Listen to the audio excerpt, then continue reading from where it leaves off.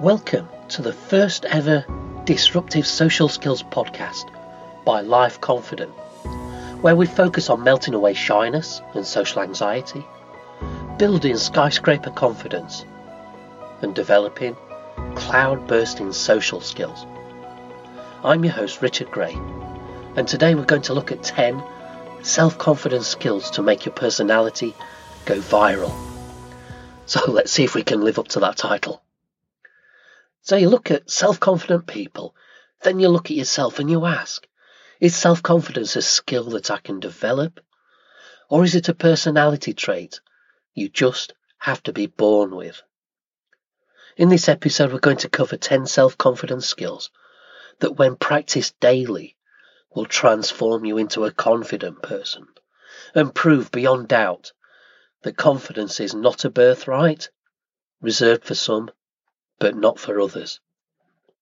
Consider it, 2 children of equal intelligence in the same interpersonal and intrapersonal areas of intelligence. One grows up in a loving environment, is encouraged and supported, and sent to the best school available. They learn a profession, while the second child has the opposite experience. They get criticised more than encouraged, get bullied in school, become withdrawn, bypass university, and drift into a low or semi-skilled job. If these 2 children ever meet up in adulthood, it's probable the first one will have the confidence and the high ground in their conversation. But reverse their roles, and you would reverse their experience. And now it will be the second child that would have the upper ground in the conversation. This is, of course, a very simplistic scenario and doesn't really take into account whether each of these children would naturally excel in social intelligence. But the fact is, shyness and social anxiety can keep anyone permanently on the low ground in any scenario by forming a mental barrier between mixing with others and embracing opportunities. Being deprived of interpersonal skills practice and reduced career opportunities as a result are the perpetuating reasons your self-confidence levels continue being starved of opportunity to grow and flourish. The following now are 10 little self-confidence builders that will begin to erode those mental barriers and slowly allow a naturally confident behaviour to flourish.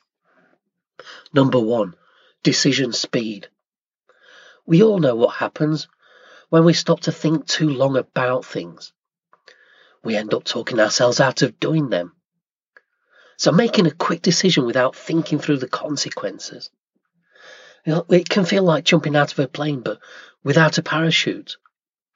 And it can also feel very liberating. So, making low-level decisions faster than you normally would is the first of your self-confidence tasks. Number 2, conviction. Lack of confidence and self-belief causes us to suppress our own thoughts and opinions for fear of offending others or being challenged. The result is we become bland, agreeable, and led by what others want to talk about. Our lack of assertiveness also means we have less to contribute, due to getting less airtime to talk about our own interests and areas of knowledge. So asserting your own opinions more, regardless of the potential response, is step 2 of your self-confidence progress. Number 3, the inner critic.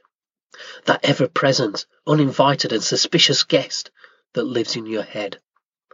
As slow as we can be to make decisions, your inner critic is fast to make negative feedback against you and everyone you come into contact with, especially when it's in a bad mood. So challenging and silencing this inner critic on an ongoing basis when it delivers a negative report will improve your stress management skills. Number 4, the outer voice. If you've ever been asked to speak up or to repeat yourself, This is either because your voice is going quiet when your anxiety is rising, or you have set your default speaking volume quite low. Anxiety can make your breathing become shallower. You may also have set your volume quite low in a subconscious attempt to become less visible. It's the air passing over your vocal cords that gives your voice its tone. So breathing evenly and deeply while speaking a little louder than sounds natural to your ear is step 4 of your self-confidence training. Step 5, posture power. Hunching over or slouching is the first stage of your subconscious trying to curl up into a protective ball or make you look a little bit smaller and less noticeable. You may be unaware of your low confidence posture, but your body language is busy transmitting the evidence of it to others and ensuring they treat you accordingly. So straightening up whenever you consciously remember to do so is a fundamental action of step 5. Halfway through now. Step 6. Extend pleasantries. So little everyday interactions may be something that you've gotten into the habit of minimizing or avoiding. Waiting for your neighbour to go in before you step out, for instance. Or using self-service tills at the supermarket, perhaps to avoid the cashiers. Embracing any and all opportunities for a brief social interaction. Or just extending some pleasantries or short-term actions that can give compounding, long-term future results. Number 7, represent yourself. When was the last time you won an argument or really just stood your ground and said no when somebody took you for granted or made one request too many? When you have low confidence, people can sense you are someone they can take liberties with, unload their stress on, or take advantage of, all with little resistance or comeback from you. So standing your ground against the person responsible and saying no to unfair demands will quietly gain respect, I guarantee it.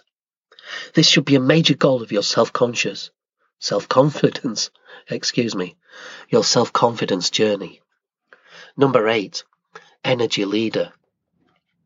Do you know of individuals who are either naturally exuberant and high energy, individuals who are always sad and low energy, or individuals who are always complaining about everything? When you're with one of these character types, your own energy seems to go up or down a degree to match theirs. In any conversation, you can either lead with your energy or you can be led. So raising your energy levels and bringing a positive vibe to conversations by as little as 10% will be enough not to raise those fake flags with the critics in your circle, if you have them. Go too far, too fast, and people will notice the difference within you. You will notice the difference within you, and it won't feel right, it won't feel natural to you or to them, and they will question it. So raise your energy, your positivity by just 10% in the beginning and get comfortable with it. And it will fly under the radar of those in your circle. And once you're there, once you're comfortable, build on it by another 10%, maybe a week later. Number 9, eye contact. We have a similar principle here. When you're meeting someone's gaze during conversation, or even raising your eye line from the ground when walking down the street. For a shy person, this can feel like trying to race the Titanic. Whatever level your gaze naturally rests at, though, it's always a good barometer of where your self-esteem is. So raising your eye level and prolonging eye contact with others by about 10% is step 9 for developing a well-rounded self-confidence. When you're comfortable with that extra 10%, build on it again and again until you're at a place where you need to be.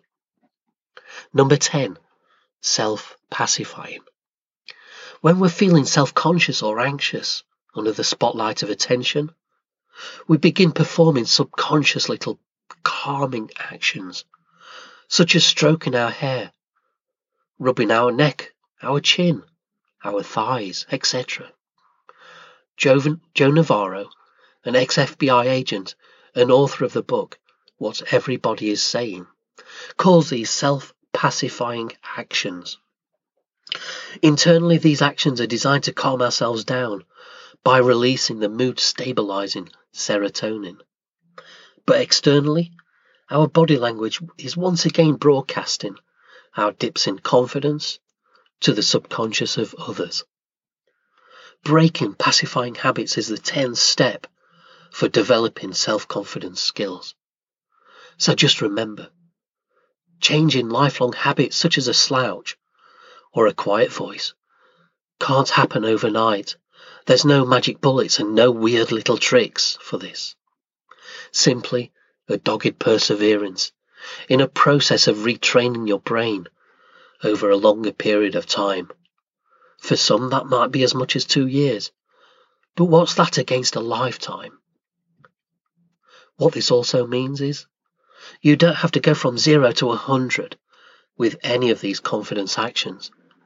Simply change the situation whenever you catch yourself in a slouch, a pacifying action, avoiding eye contact or dodging your neighbour.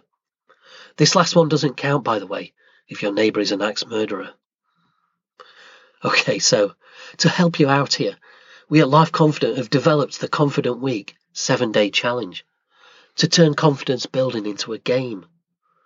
So you're not comparing yourself against others, but you're competing against yourself to continually improve in all 10 of these confidence scenarios.